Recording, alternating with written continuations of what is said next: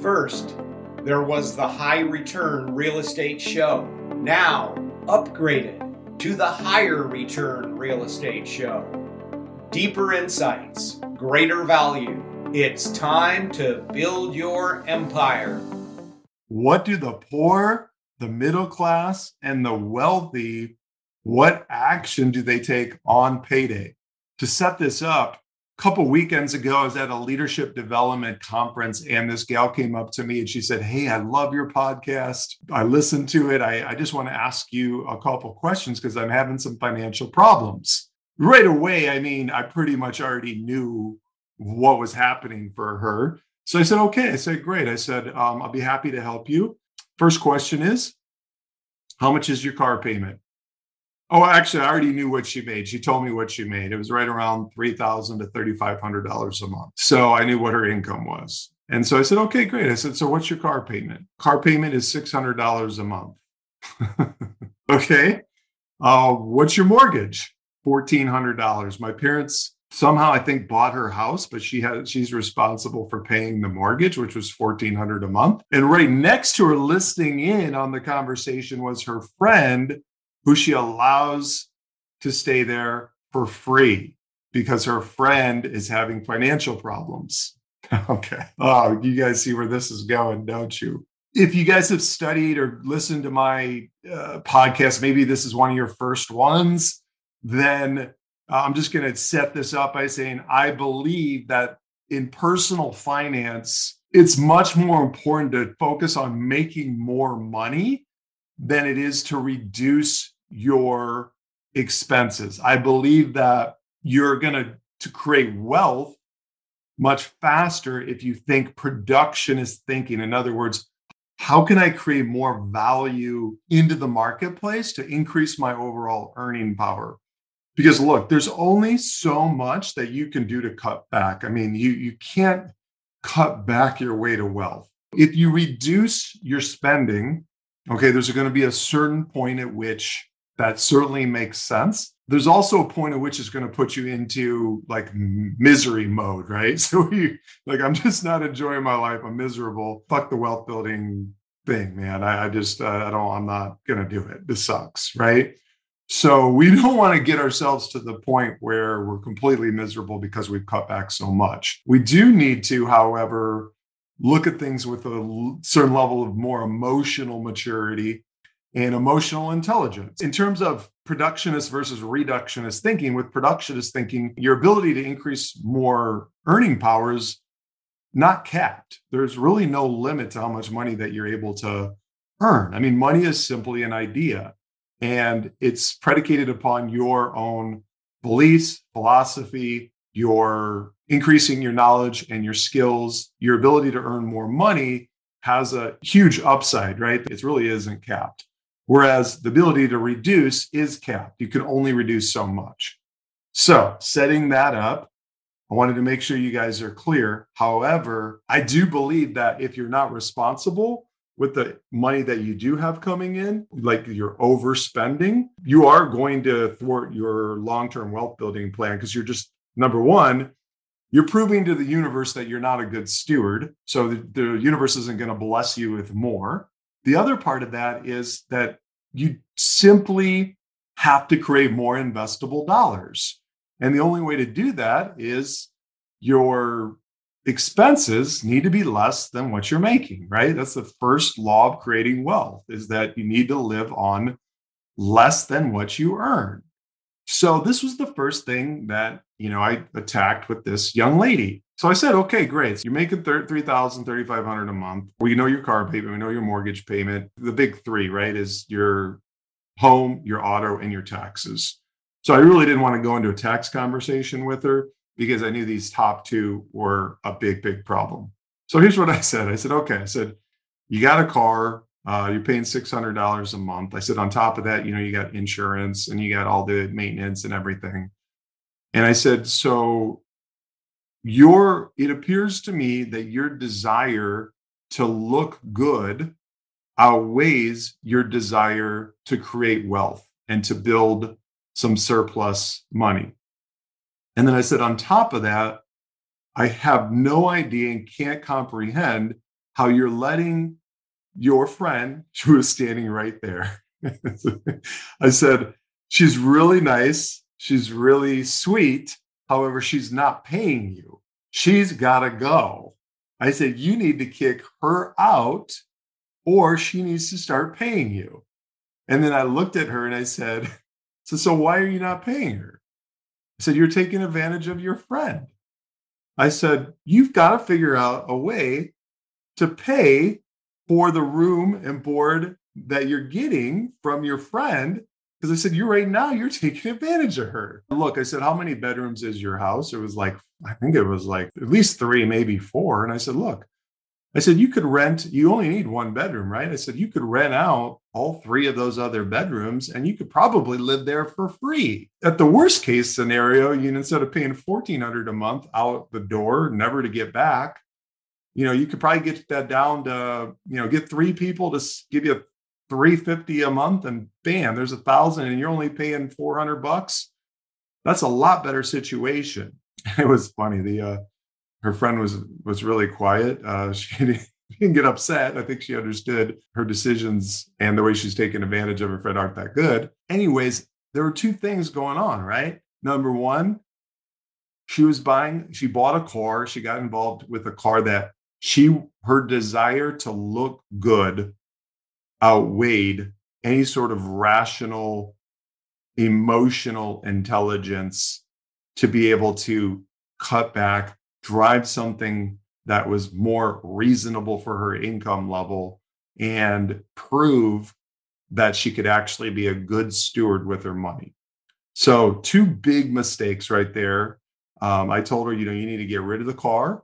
You need to downgrade into a used car that has 100, 200,000 miles on it. Get a used foreign car that shows up well in the consumer reports that has a lot of high reliability, and get a used car and just drive that thing until it's like it cannot be driven any further.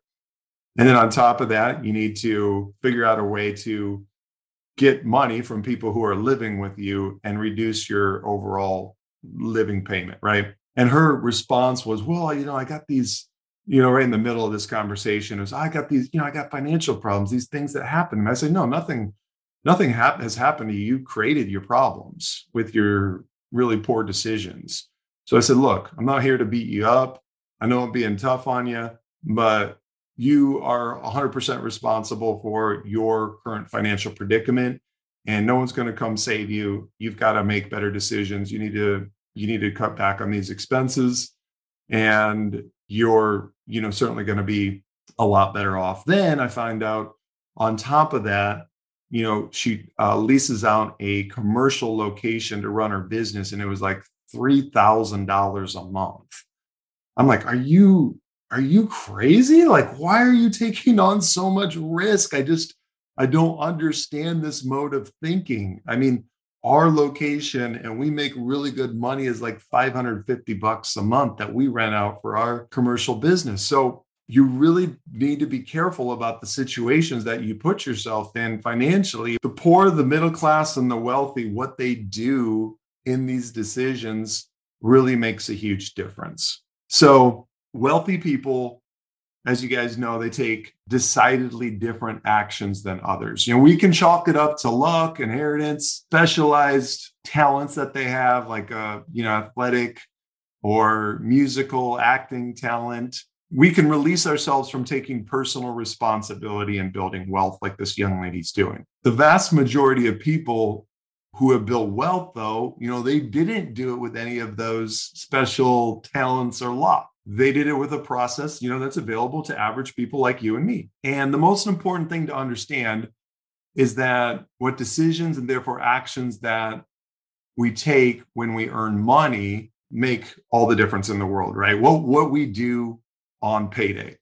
So please keep in mind that the difference between these 3 groups only has to do with finances, and it has absolutely nothing to do with their value to society, value as people, and value before God. No one is better than or worse than anyone else. My personal belief is when we start to think that we're better than others because we have more money, then that's the prelude to a personal crash. So with that disclaimer clear, let's take a look at what these three groups do on payday. And payday can be any event where income flows into your life, whether it be from a W-2 job, a 1099 contractor payment, a commission from a sale, profit from buying and selling a product, profit from rental real estate, dividends, any, income from an investment, okay? That is payday. Hey, thanks for supporting our show. If you want to find great rental properties that are not available to the general public, subscribe to our Insiders Club email list. Just head on over to highreturnrealestate.com and wait for the pop-up.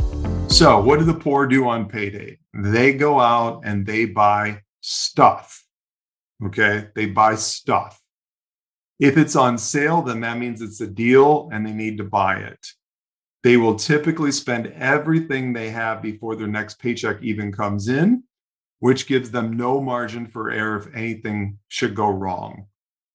The poor are heavily invested into looking good. It's more important for them to outwardly to show money than it is to have inwardly the satisfaction of a growing net worth and a growing bank account.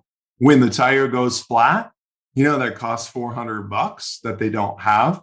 This is incredibly bad luck that they can't believe happened to them instead of a minor life event that's very routine and typical and is to be expected. The poor also gamble quite a bit. I gamble, okay, I think everybody's clear on that, but my gambling is limited to a very small percentage of my net worth, and it's also very responsible. I make sure that I'm playing the odds so that the odds are stacked in my favor. That's why I don't particularly like any casino games. I mean, you're not going to see me ever on a slot machine, never bought a lottery ticket, I've never played Keno. These types of games with extreme odds stacked against you, that's their entertainment of choice for the poor. For me, you'll never see me playing any of those games ever. I've never done any slot machines. I put a few quarters in one time when I was probably in my 20s, and I hated it. Absolutely hated it. They're also very susceptible to predatory lending, paying huge amounts towards higher interest loans. They pretty much the paycheck cash advance type. Those are geared towards the poor. Designer jeans, you'll often see them with, expensive jeans that make them appear to look good. Lots of jewelry, Jordans, expensive shoes, not to say that this is just generally speaking, right? There's some wealthy that do some of these things in all three categories. So it's not a one size fits all type bucket that we're placing people into. Bottom line, okay, the poor on payday, they buy stuff. Now, what do the middle class do on payday? They buy liabilities. And we define a liability as something that costs you money. They may earn a very good income, but income doesn't put you in the wealthy category. It puts you as a high earner, but it doesn't put you in the wealthy bucket. Because wealth is so much more than just the ability to earn money. So they buy the expensive car, they get a bigger house, they buy the boat, which is a hole in the water in which one pours money. My mom always told me that. And my parents owned a boat for a long time, but they were always very conservative about what they bought. They bought used, they bought something, that was within their means. And that's just, my dad, he wasn't a golfer, right? He didn't enjoy any type of outdoor activities like that. So boating was his hobby. That's his thing that he enjoyed to do. But still a liability, right? I still saw how much money went out the door with that boat. They get the snowmobile, the motorcycle, they take the expensive vacations, always got to remodel something, their basement or their kitchen, join the country club, and they rack up a monthly loan payment that eats up their entire paycheck as fast as it comes in. They'll take out a home equity line of credit instead of utilizing that to buy an asset that just went on sale. For example, I have a home equity line of credit. When I have it, they are sitting there for opportunities as they come up. Hey, thanks for being a listener. To find great rental properties and become a more savvy investor, head on over to highreturnrealestate.com. If they earn, if the middle class earns 10,000 per month, then they're going to have 10 to 12,000 in monthly expenses. It doesn't really matter that much if they get a raise or increase their sales. They will always raise their spending to match their income or slightly exceed it, which is called the lifestyle creep, right? I have cousins that, here's the situation, you guys, it's pretty sad. They earn 500,000 per year between the two of them. Some years, I think it was more than that. I mean, I don't have exact numbers, but I know it was at least 500K a year. They did that for 20 years. And yet, how do they possibly end up broke? Well, here's what they bought. They got the big house in their 20s. They got the lake house soon after that. They always went on the fanciest vacations, Aruba, and all these incredible exotic locations.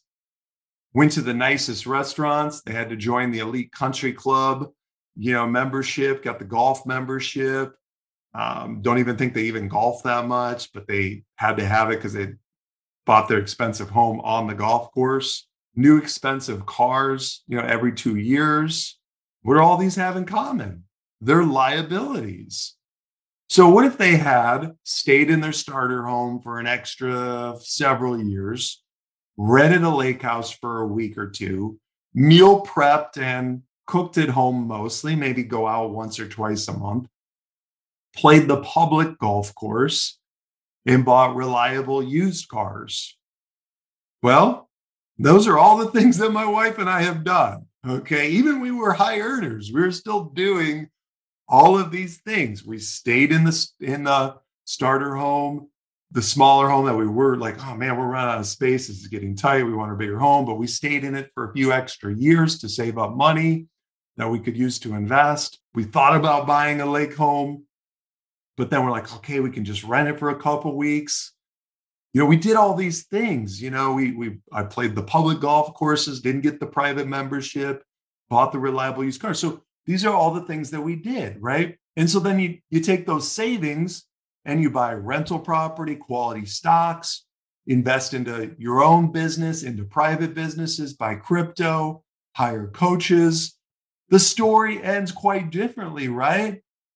My cousins would be multi-millionaires if they had done the things that I'm talking about, avoided the liabilities, and instead do what the wealthy do on payday, right? Which is the difference maker. They buy income. You can certainly buy income. And what I mean by buying income is they buy assets, which we define as something that pays you. And no, we're definitely not talking about your personal residence that doesn't pay you unless you also rent it out and it creates positive cash flow. The wealthy reinvest their money back into their own businesses to increase revenue and the income they can expect into the future. They buy cash flowing real estate, dividend stocks, bonds, private businesses, structure private money loans, mortgage-backed notes, alternatives like income producing cryptocurrency. It's not that they don't spend money and buy large homes, expensive cars, take amazing vacations, or buy expensive toys. They definitely do these things, and they very much want to enjoy their money. I love spending money. I'm not like anybody else. I do love to buy really cool shit. I love the Tesla. I love the big house. I love the awesome vacations. I love all that stuff. I don't enjoy spending the seed. I want to spend the harvest. In other words, I want my capital put to work generating additional income. And then I'll go out and get fucking stupid. When the Cleveland Indians played the Chicago Cubs back in the World Series about 5 years ago, it just popped up actually on my Facebook timeline. So it's 5 years ago, like yesterday. I got a ticket behind first base for $4,500, right? Now that sounds really, really stupid. But I took the rental income from my property portfolio to fund it. In 2018, I played in the World Series of Poker main event. It was a lifelong dream that started back in my college dorm room days, playing quarters with my friends. That entry fee is $10,000. And certainly that's a terrible bet, as statistically I had very little chance. And of course, I didn't win. You would have heard all about it, or you'd still be hearing about it. In fact, I got knocked out the first day Oh, it was a terrible, terrible beat. Oh my God, it was so bad. I would have rather gotten a solid kick to the stomach. But, I'm always going to treasure the experience, and I'm going to give it a few more tries. When I turned 40, I threw not one, but a 2-night party. I brought in 2 different bands one of them, which we flew in from Florida, and an open bar, full apps. I mean, it cost over 15 grand to throw that weekend party. But we're actually talking about it. I talked about it this morning with my wife, how awesome it was, because we had a friend that just turned 40, and I was talking about reminiscing how much I loved it. And I'll always cherish that memory of that weekend, right? Another thing, our family takes at least 2 weekend ski trips each winter up north in Michigan to Boyne Mountain after hotel, lift tickets, rentals. We get the lessons for the kids, resort food for the family for a 4 for 3 days. We routinely drop $3,000 to $4,000 for a weekend, right? All of these purchases certainly could be considered irresponsible, frivolous, excessive, but I don't regret any of them because the income from my investments paid for all of them. The income from my assets of what I did on Payday, I protected the starting principal capital. I protected the seed. I didn't get frivolous. I didn't get excessive. And you know what? That money will be replenished in short order. So it's the order in which the wealthy do it. When payday hits, everybody looks forward to and gets a dopamine hit. That's the feel-good chemical in your brain from buying more assets. I've trained my brain to get a dopamine hit from buying assets because I know that I'll be able to get more and much better items, have more fun, take more trips, and have a much better lifestyle if I simply switch the timing of what I purchased. Think back, I've talked about the Stanford marshmallow experiment with those cute little kids that they put in a room. They were given a marshmallow and told if they waited a few minutes and didn't eat it, that he'd bring them back another one, essentially doubling their consumption by delaying gratification by a few minutes. This applies to us, you guys, in real life. So let's do what the wealthy do. Let's delay that gratification. Let's not let lifestyle creep take us over. And what I've seen happen personally is not a double kind of increase. Like it's not like a doubling of your wealth. I've seen a triple, a quadruple. I've seen a 10x compound effect where I can now consume exponentially more goods and services and things I want from the simple decisions and disciplines on Payday. Hey, thanks for your support. If this episode was valuable to you, then show us some love. Subscribe and take 1 minute of your time to leave us a review. This is how we get the word out to help more investors. And best of all, it's good for your karma.